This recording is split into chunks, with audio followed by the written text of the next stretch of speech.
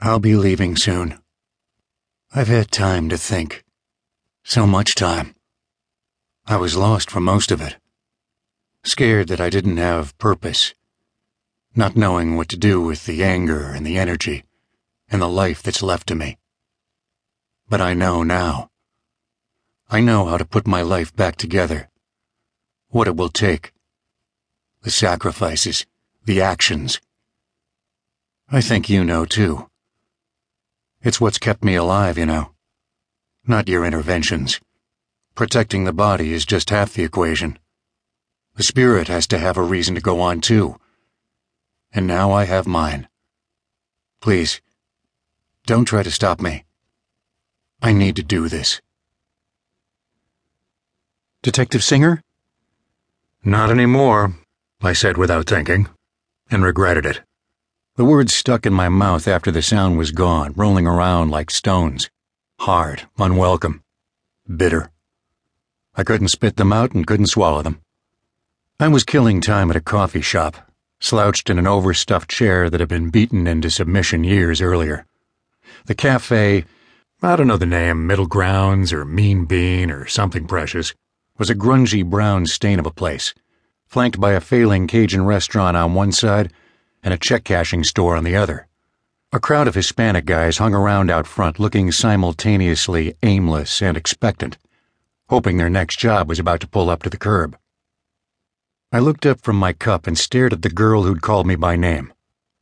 She was slim, with delicate brown hair worn past the shoulders, and intense, dark eyes, set in a face so pale, Poe would have written stories about it.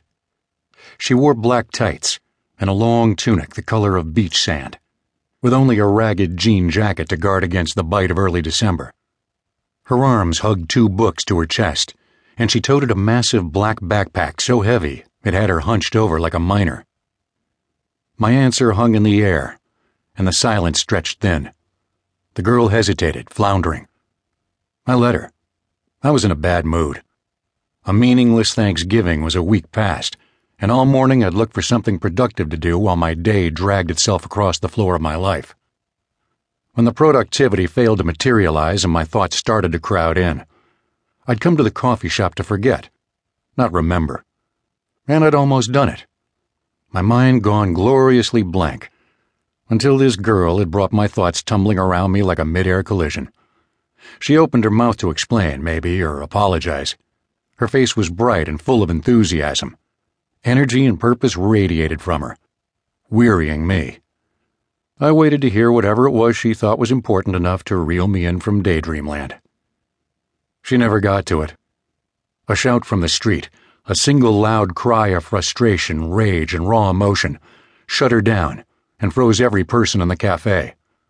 Cups stopped halfway to mouths, heads cocked like hunting dogs. Anything the girl might have said, anything anyone was saying, took a back seat to that sound.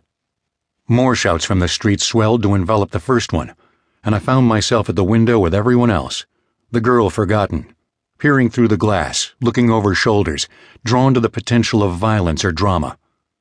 I wasn't alone. People reading Sartre and sipping no-foam lattes a second before now jostled each other, all asking, "What's happening?" What's happening was unclear. The shout had come from the crowd of guys in front of the check-cashing store.